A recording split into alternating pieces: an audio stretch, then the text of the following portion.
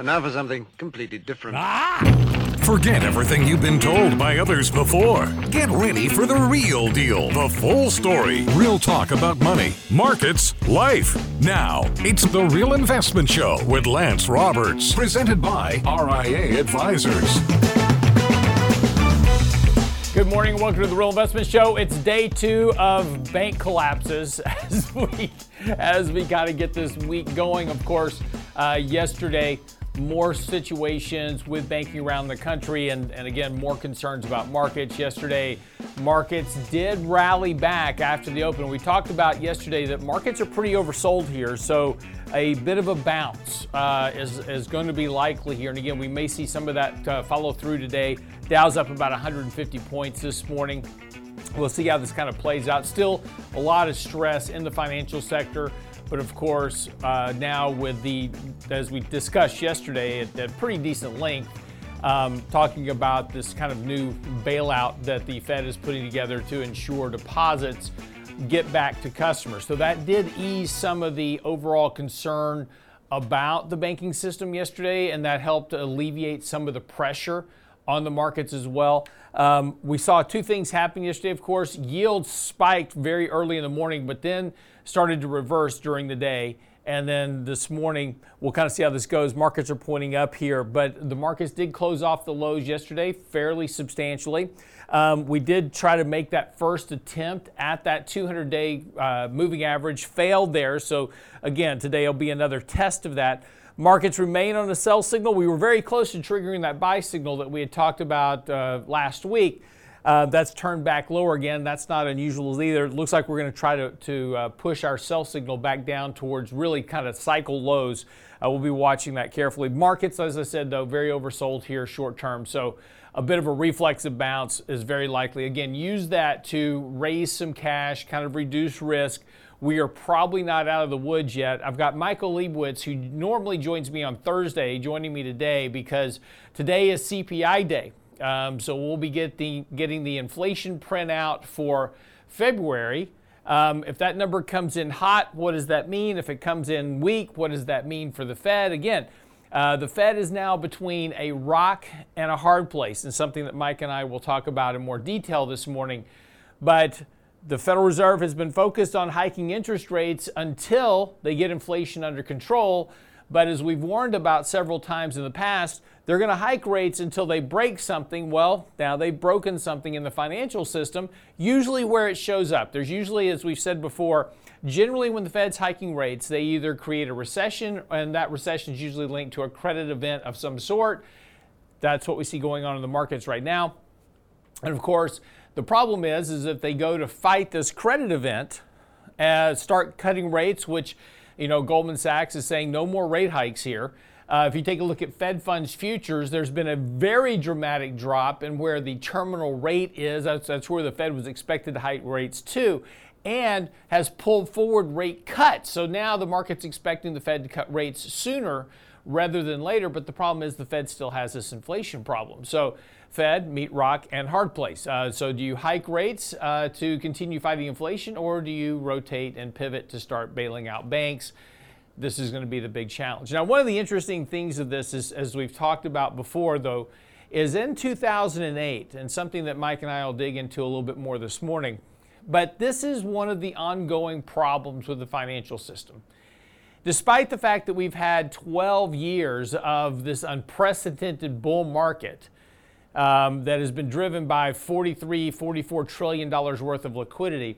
In 2008, under the Obama administration, we repealed Rule 157, which was an accounting rule that required banks to mark their collateral at market value. So if I have a bond that I've bought at 100 cents on the dollar and interest rates go up, the value of that bond goes down, I have to mark that bond at face value, whatever that is.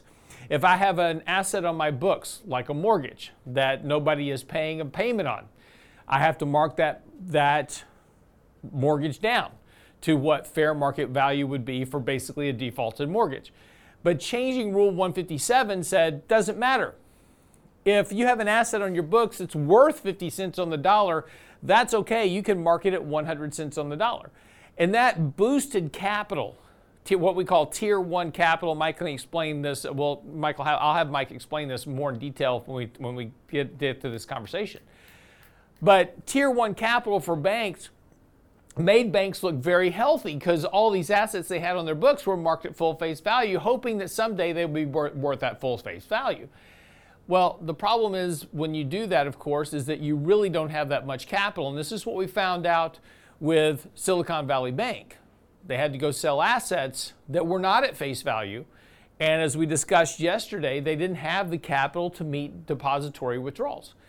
So, this is the problem we have with our financial system. We keep jiggering things around to try to ease restrictions, try to allow things to appear stable. This creates an inflation of asset prices because of this access to liquidity that we put into the markets that isn't really substantially there. And this is why when we have these issues, they tend to run through the banks very quickly because we're told for 12 years now, we've been told the Fed every quarter or every year, the Fed does stress tests on the banks. And the Fed says, oh, all the banks pass the stress test. They can withstand a spike in interest rates or they can withstand the drop in employment.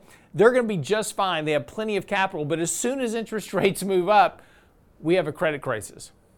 So, again, banks are not well capitalized. We've been saying this for 3 years now. Banks are not as well capitalized as everybody was told that they were. So anyway, we'll get into more of this morning with Michael Leibowitz. It's just one of my bones I have to pick with government as usual. All right, but real quick here, back to the markets. As I said, markets have broken all major levels of support here. We're looking for a bit of a rally. The markets have to get back above this support of the 200-day moving average by the end of the week. I doubt that's going to happen. This certainly puts a different tinge on the markets right now. So again, we've now switched from a bit of a bullish bias to a bit of a bearish bias for right now. There is risk to the downside momentarily. Flipping over to bonds very quickly. Yields, of course, as we said yesterday, kind of spiked lower yesterday morning. Bond prices moved up sharply, moved above the 200-day moving average, which has been the downtrend line. Really, that downtrend resistance for bond prices moved above that yesterday, came back a bit. Not surprising. Bonds are pretty overbought here real short term. And so again, not surprising you have a little bit of a pullback here. This is likely going to be a decent opportunity to start adding longer duration bonds to your portfolio somewhere in here. But again, we're on a buy signal for bonds, which typically tends to lead to higher bond prices, lower yields. I doubt seriously that we're out of the woods yet with this whole banking mess. I think this is going to take a while longer, which should start to provide yields and push yields lower. As we've said before, the one thing about treasury bonds, now this does not apply to corporates, but the one thing about treasury bonds is when there is a credit event, when people are worried about the markets or credit or anything like that, the first place they go to for safety is U.S. Treasuries. And that's what we've seen clearly here over the last couple of days. There has been a very, very sharp drop in yields, a very rapid rise in Treasury bond prices because this is where money goes to seek safety. And so again, a bit of a pullback here isn't surprising. Big move over the last couple of days. Get a bit of a pullback here, see where bond price is based, but this is likely going to be an opportunity to start adding that exposure, particularly if the Fed, which is coming up on the 22nd, something we'll talk about more with Mike this morning, will they hike rates? Again, Fed, rock, hard place, everybody's coming together in one moment. Does the Fed hike rates or not? And that's going to be the big question, of course. As I said this morning, inflation will be the first tell of that decision as well. So quick break, we'll come back. Got a lot of stuff to get into with Michael Leibowitz. Don't go away. More of the Real Investment Show coming right up.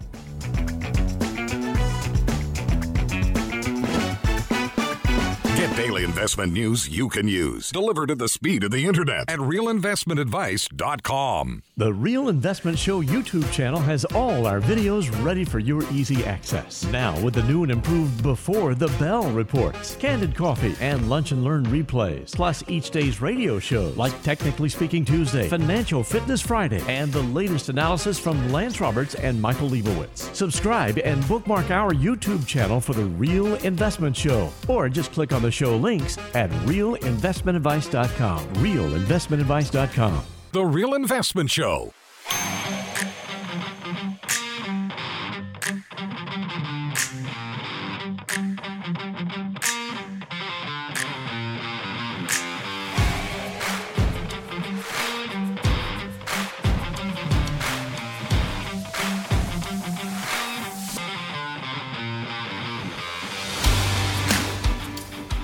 And welcome back to the show this morning.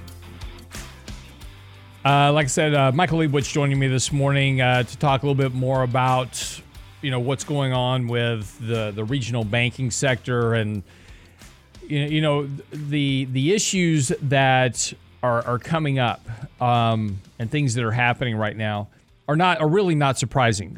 Both Mike and I have been talking about the risk when the Fed was hiking interest rates and beginning this rate hiking campaign starting last year. And ironically, as we discussed here recently, it takes 9 to 12 months for rate hikes to actually show up in the economy, right? To have an effect. And this is that lag effect that we've talked about more often than not.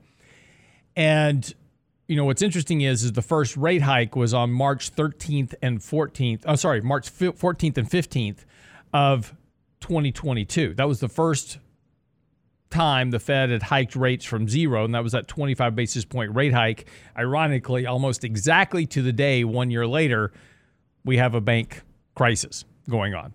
And this is part and parcel of the things that we've been talking about. This is the risk that the Fed is running when you're hiking rates into an economy that is very debt dependent. And a lot of these banks are carrying a lot of debt. And I was just talking about a second ago, this issue of mark-to-market accounting is very important and very salient to this point because these banks are holding this collateral on their books saying, oh, I'm fully capitalized with Tier 1 capital because they're not marking those assets to face value. They're keeping them marked at 100 cents on the dollar, which ironically is what the Fed is now also offering. They're saying, hey, give me your crappy collateral that's trading at 80 cents on the dollar, and we'll give you value of 100 cents on the dollar. So this is how they're bailing out the banks. Just a quick side note of all this. Thought this was interesting because this is, lots of finger pointing and blame going around right now about, the repeal of Dodd-Frank. And Dodd-Frank was a bill that was passed just after 2008 to solve the too big to fail problem. And for the last decade, every administration has been slowly chipping away at the teeth that were in Dodd-Frank, removing regulations, reducing restrictions, those type of things, and has basically defanged Dodd-Frank entirely.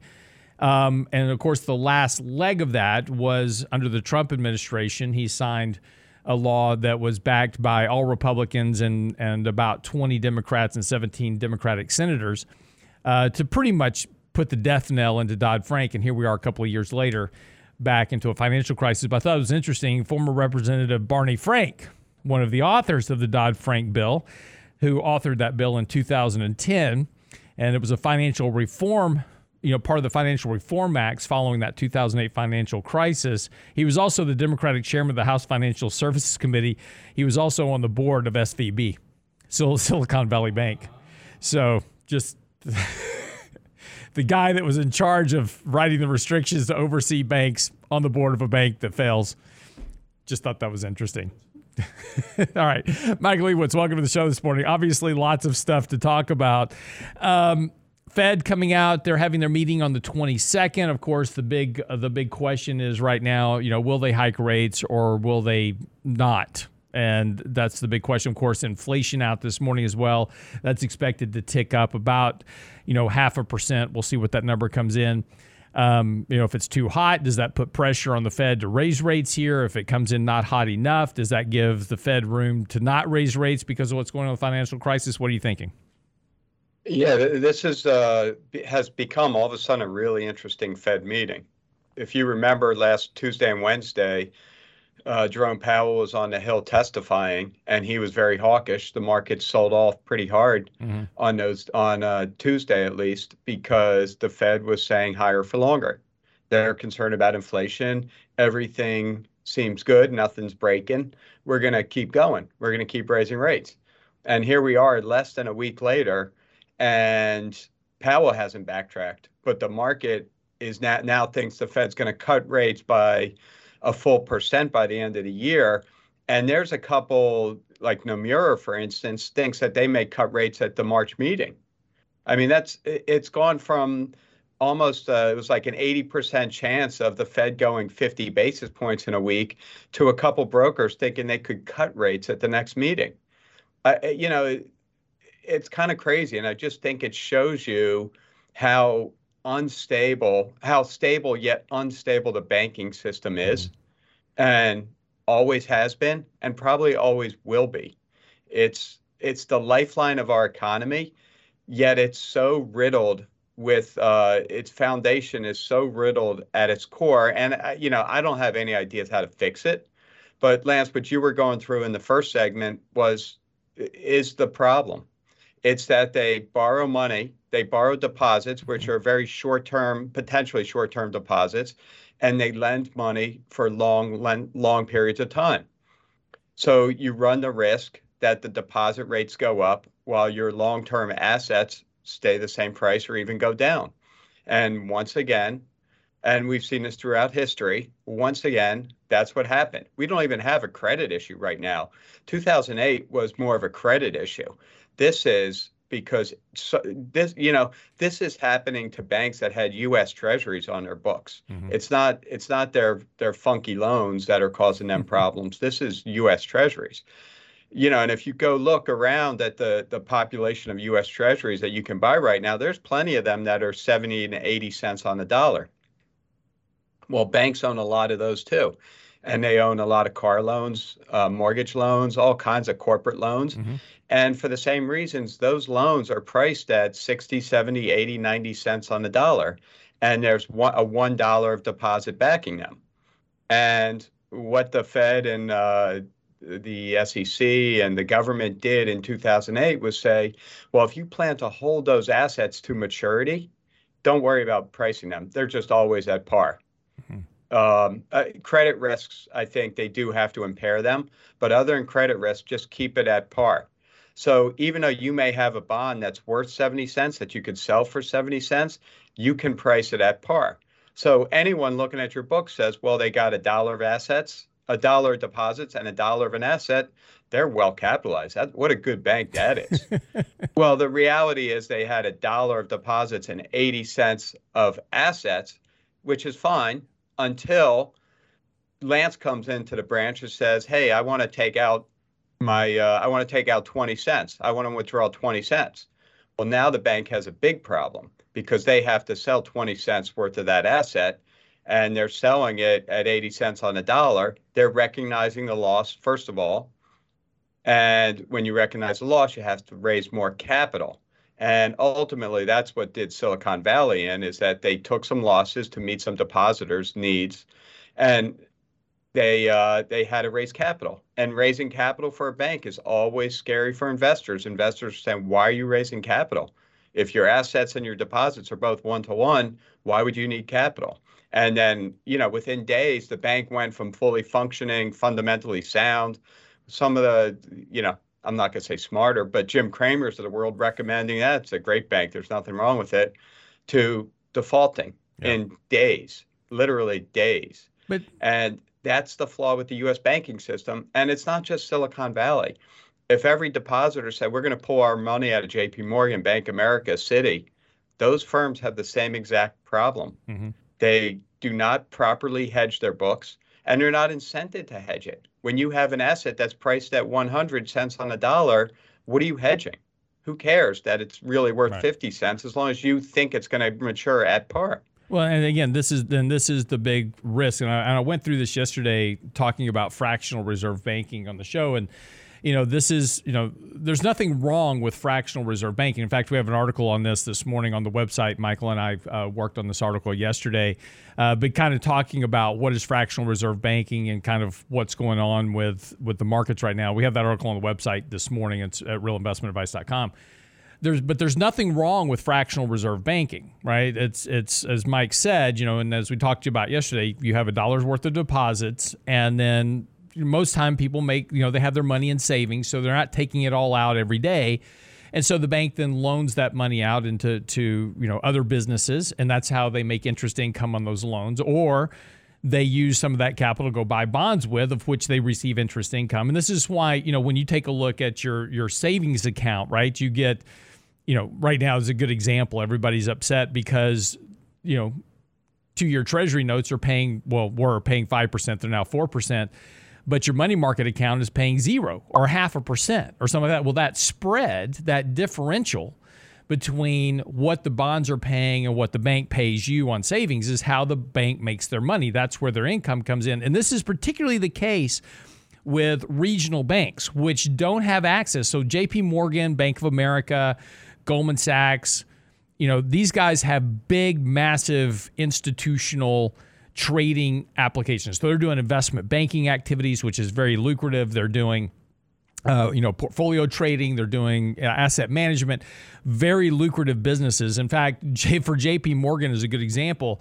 The retail business is actually kind of a loss leader, money losing business for JP Morgan. If they could have their way, they would just get rid of all the retail depositors. They're more of a pain than not because all their money comes from the investment banking side.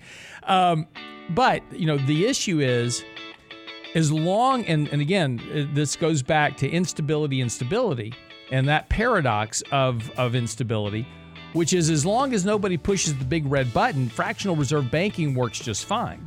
But like Mike said, when everybody shows up and wants their money at once, those assets aren't there. And that's the problem that we have not marking assets to fair market value because you don't really know what the capitalization is from the bank. Quick error fix. I said Frank Dodd was on the board of Silicon Valley Bank. I meant Signature Bank. Thank you for the correction. I appreciate it. Be right back after the break. Don't go away.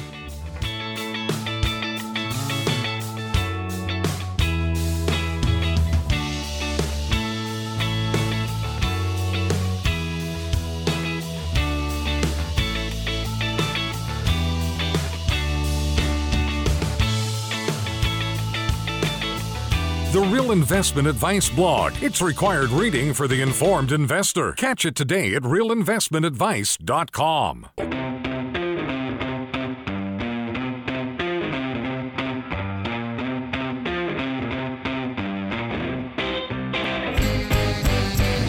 And welcome back to the show this morning. So talking a little bit about, again, so when we step back and look at where we were and, kind of what's happened over the last few days, lots of concern, obviously. And, the one thing is don't panic here, right? You don't need to go run out and take all your money out of the bank. Again, it's, especially if you're in a major bank like JP Morgan or somebody like that, they're fine.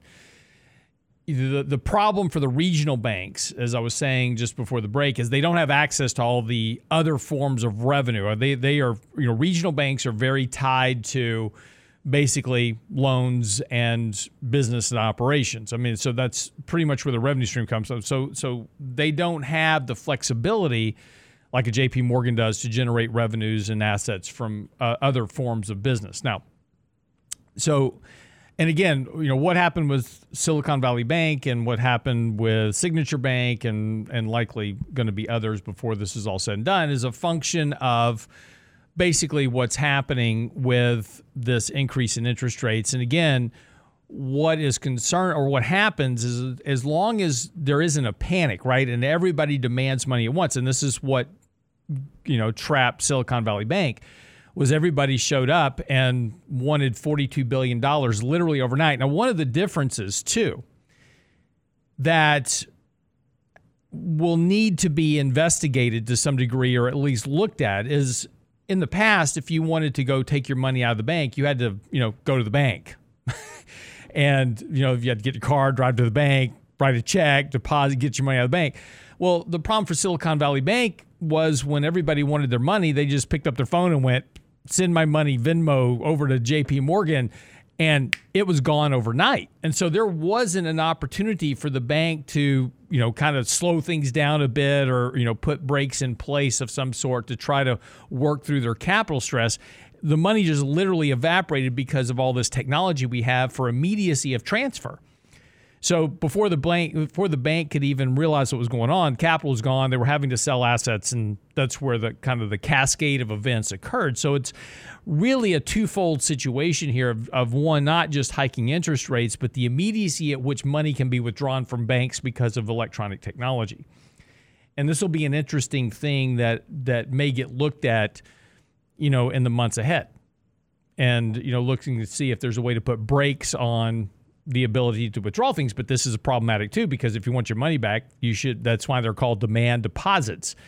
I make a demand deposit into the bank. That means that I can get access to it anytime I want. So if I want to put money in today and take it out tomorrow, that's completely okay. That's what a demand deposit is. Anyway, it'll be an interesting talking point as this goes forward as to the changes in the banking system. Okay.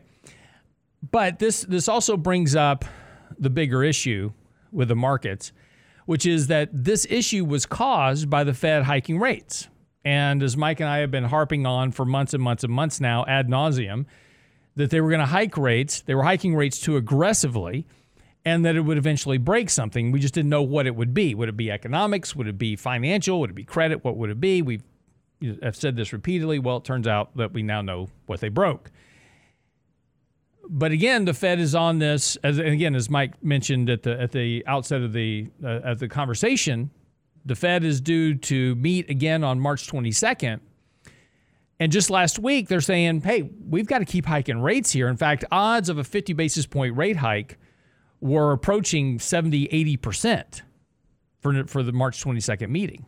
Now, that's obviously reversed very sharply over the last couple of days, but the Fed is now caught between the proverbial rock and the hard place. The rock is, of course, financial instability. I keep hiking rates, I potentially cause more financial instability through banks. If I cut rates or stop hiking rates, and I haven't killed the inflation bug yet, inflation comes roaring back into the economy. And that runs a real risk now that you are now putting facilities into place that are bailing out banks. Because now people are going to say, I want all my money out of the bank. They've got money, and all of a sudden they go, well, I've got this money just sitting here not doing anything. I might as well go buy something with it. And now you start getting inflation back into the economy. So this is a real challenge for the Fed because, again, what the Fed was most concerned about was a reflation of inflation. And, of course, if they start cutting rates to try to stem off a credit event, that's going to cause more inflationary pressures in the economy. The whole purpose, again, of hiking interest rates is to tighten monetary policy in order to slow consumption, to slow the economy, which brings down inflation. It's always about supply and demand. So, Mike, coming up on the 22nd, the Fed's got a real challenge here between being in the rock and the hard place. What do you think they choose? I mean, I think the odds of a 25 basis point hike are probably more realistic than 50 at this point. But what's the probability that basically they just say, you know what, we're going to pause until we just get through this period of whatever it is? It could be, but I think the Fed risks credibility here. Literally a week ago, he was basically telling you he was going 50 and he was going 25 and 25 and 25, and they were going to keep going until they stomped out inflation. That we haven't got an inflation piece of data. There's no indication that inflation has changed at all over the last week. Mm-hmm.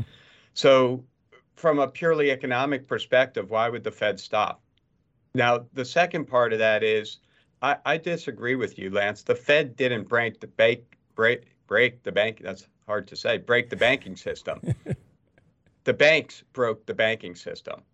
If you look at Silicon Valley Bank, mm-hmm. They had $14 billion in swap hedges last year that they removed at the end of last year, beginning of this year, because they thought rates were going to go down. Right. They had zero hedges on their books to protect against higher rates throughout this year.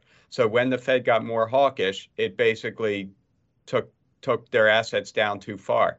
So I think, look, I love blaming the Fed. You know that. I blame them for everything. But they've telegraphed what they were going to do really well this year. Everyone knew what they were going to do. There were no surprises at meetings. It was clear what they were doing. And the bank made a very speculative and stupid bet that banks should not be making. Yep. Regulators didn't notice that they removed all their hedges. So the question for Powell is, so am I going to stop raising rates because some banks made some really stupid decisions and created a bank run? Mm-hmm. The answer is maybe, because we know Powell cares a lot more about the banks than inflation or the economy. Right. Banks always come number one. But I think the massive elephant in the room, and I started burning the midnight oil last night, for my article. I changed my. I had an article written for tomorrow, and I basically wrote a new one because I think the big elephant in the room is what I call the aftershock. It's not necessarily what happens with the banks. I mean, that's a big deal, but how does that affect the economy? Mm-hmm. And that's what Powell and the Fed have to be looking at now. Have the events of the last few days truly affected economic growth? Will it raise unemployment? Will it have any kind of macroeconomic effect? And if you think the answer is yes, then maybe the Fed should start slowing down. But if you think this is kind of taken care of and ring-fenced, then no. The Fed still has the same, whatever Jerome Powell was saying last week certainly holds true this week. And we'll get a piece of inflation data this morning. And if, God forbid, that number is on the high side of expectations, we got a big problem because the market thinks the Fed's going to cut rates by 1%. Mm-hmm. And the Fed's telling you that there's, at least as far as the last we've heard from the Fed, that they're going to raise rates by close to 1%. Right. That's a massive divergence. And divergences like that never close with just a nice, peaceful market trending in one direction or another. Yeah. That's volatility waiting to explode. And I don't know whether it's upside or downside volatility, but we do know there's volatility waiting here in the markets until the market and the Fed resolve their differences, which became huge. Right. And I think that's the big issue here. Right. And so, when I said, the Fed was going to hike rates until they break something, you and I both agree is that, I agree with you. Yes, it was Silicon Valley Bank's, removal of hedges that caused the problem, but that problem wouldn't have existed if the Fed wasn't hiking rates and depressing value of capital, right? So this is what we were just talking about a minute ago. But do we get back to the point of where we go back to having banks mark capital to market value rather than leaving it full face value?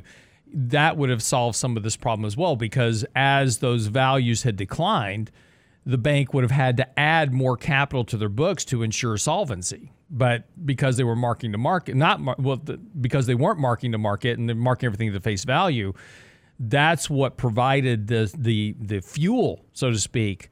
They could have removed their hedges if their book was marked at fair value, and they could have said, okay, I'm not going to run a hedge, and they would have just had to raise more capital to meet their deposits. But maybe the fallout wouldn't have been as bad if there was a realization of what their capital structure actually was. And I think this is something that we're going to have to go back and revisit at some point with the entire banking system. We run these fraudulent stress tests that says all the banks are fine, but yet every time that we have some type of economic downturn, March of 2020, now, 2018, every time that there's a downturn somewhere in the economy, we're bailing people out. That tells you right there's something wrong with the system. If we have to keep bailing everybody out every time there's a hiccup within the economy. Speaking of hiccups, coming back after the break, we'll kind of spin this all back around to the markets, investing, and kind of what happens next. Don't go away.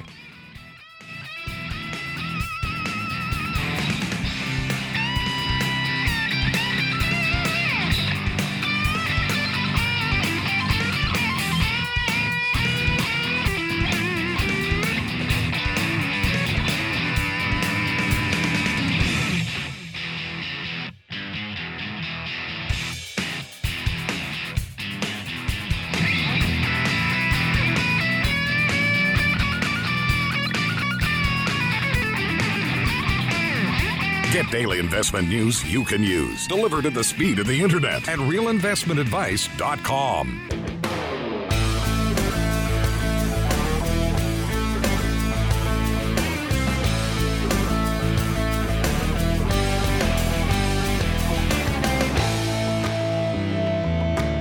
So welcome back to the show this morning.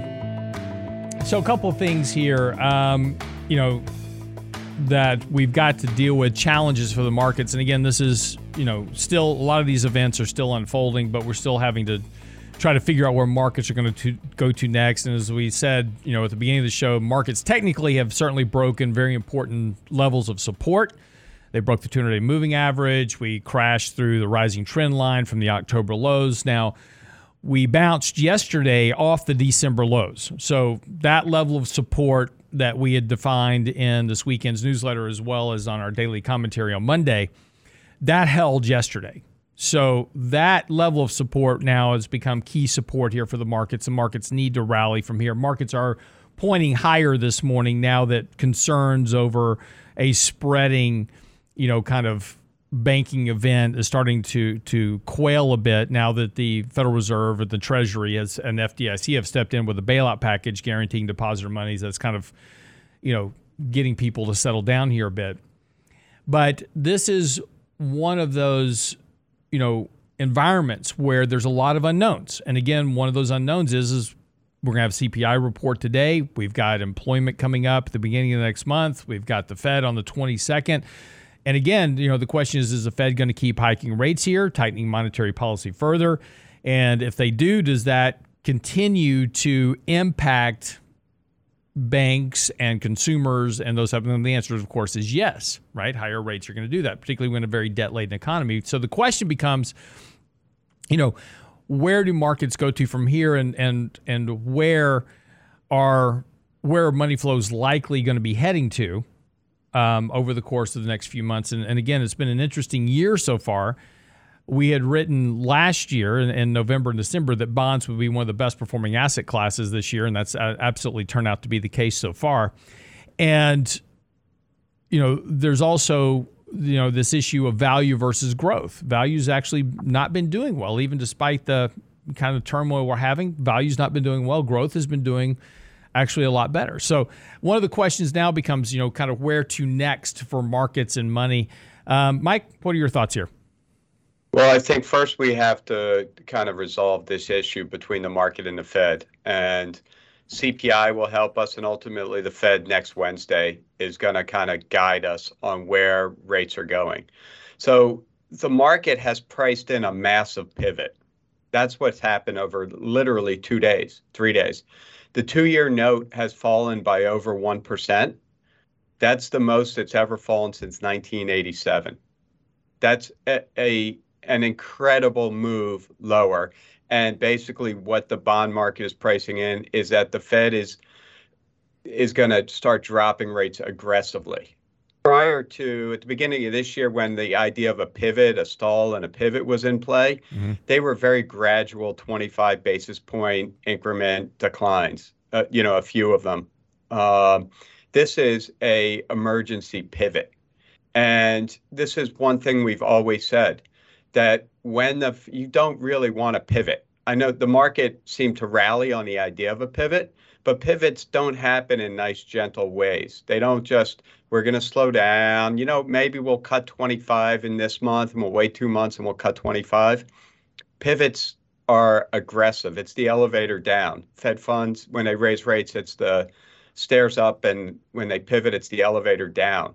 Because inevitably, Lance, you've said this a million times, I've said it, the Fed will break something with higher rates. We're a very heavily dependent economy on interest rates, and interest rates have moved up more in 1 year than they have in the last 40 years. Something will break, and other things are going to break. Even if the banking system is shored up, which it could be, may not be, there are a whole slew of things waiting to break here economically. And the Fed has to be aware of that, but the Fed is still very aware of inflation. So this is a tightrope game here that, we're walking on this tightrope, and, it's hard to know what the Fed's going to do. Will they stay vigilant? Will they not? And if they don't stay vigilant, how does that jibe with what they said just last week, that inflation was their biggest concern?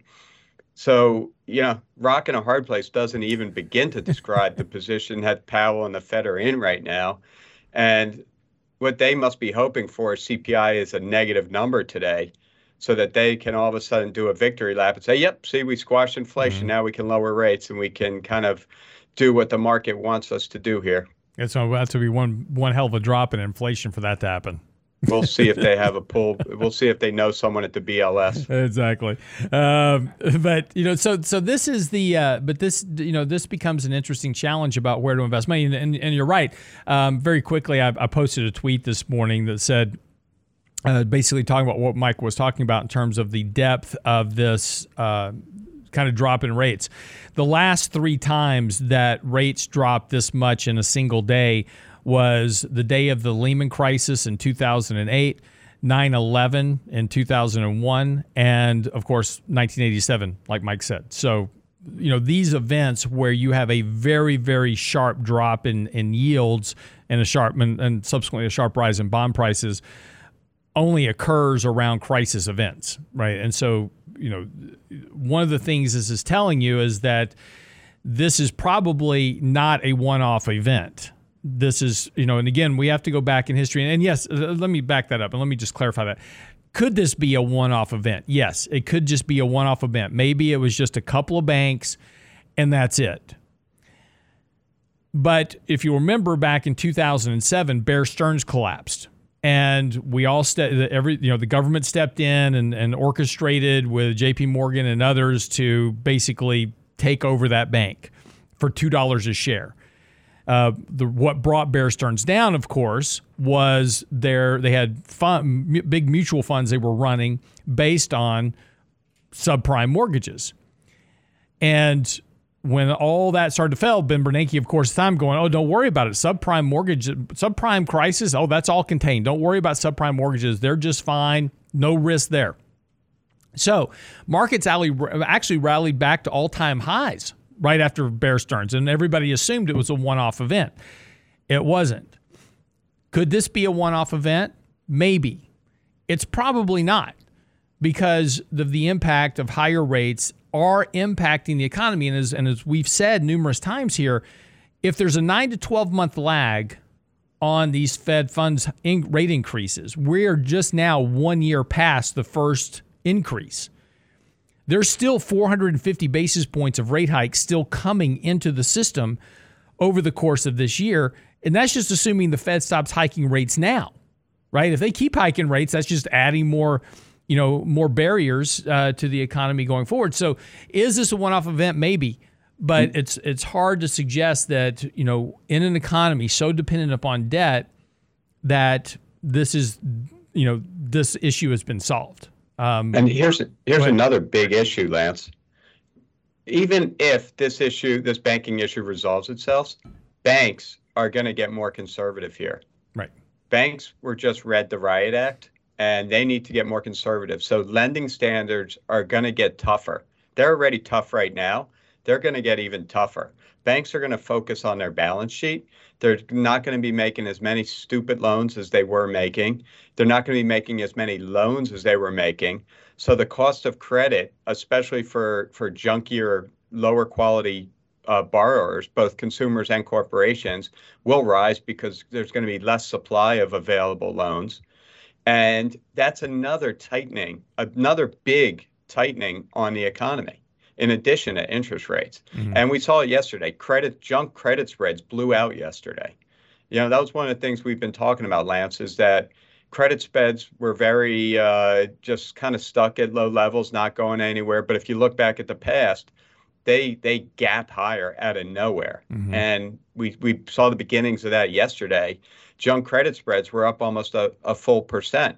This is at a time when yields are dropping by, anywhere a quarter to a full %. And junk bond yields are going in the opposite direction. And that's because a lot of those junky companies are going to struggle now to get loans from banks to fund their operations, which there's 600 of the Russell 3000 mm-hmm. are companies that can't even afford their interest payments without borrowing more money. Right. They're zombie companies. So a lot of these zombies are going to be in big trouble here in the coming weeks, assuming, which I think is a great assumption, that the banks are forced, both internally and externally, to clean up their balance sheets. Right. And just to, kind of put a closing point on this, and one of the things is, as investors, we have to pay attention to these big macro issues as they occur. But at the same time, we don't want to make big, massive moves and go, well, I'm just going to cash out of everything because of this issue. Again, that can also be just as bad because, again, you could be selling right at the bottom, of some event, and then the market rallies back. And markets do. They're going to trade up and down. So the point here is understand what's happening but don't overreact to it. Allow the markets to give you opportunities to reduce risk. And as I said earlier, we're in the mode now of selling into rallies. And, we'll see how this market goes today. And, we'll make some decisions from there. But over the next, week or so, as long as we remain below technical levels, remain on sell signals, we'll use rallies to sell into and raise some cash until we have a better picture and a better understanding. And of course, we'll keep you informed here as well about where markets are heading to next. Okay, that wraps up the show. Get by the website. Our article on the kind of the banking issue right now, it's on the website, realinvestmentadvice.com. While you're there, also get our daily market commentary. Make sure you subscribe to that. We send that out every morning at 7:30. Make sure you're ready for the trading day. And of course, as always, subscribe to this channel. And don't forget to subscribe to Before the Bell. It's our other channel that we have for our 3 minutes on markets and money. Yes, we're still doing 3 minutes on markets and money. It's just now called Before the Bell. So make sure you subscribe there as well. Thanks for joining us, and we'll see you next time on the next edition of The Real Investment Show.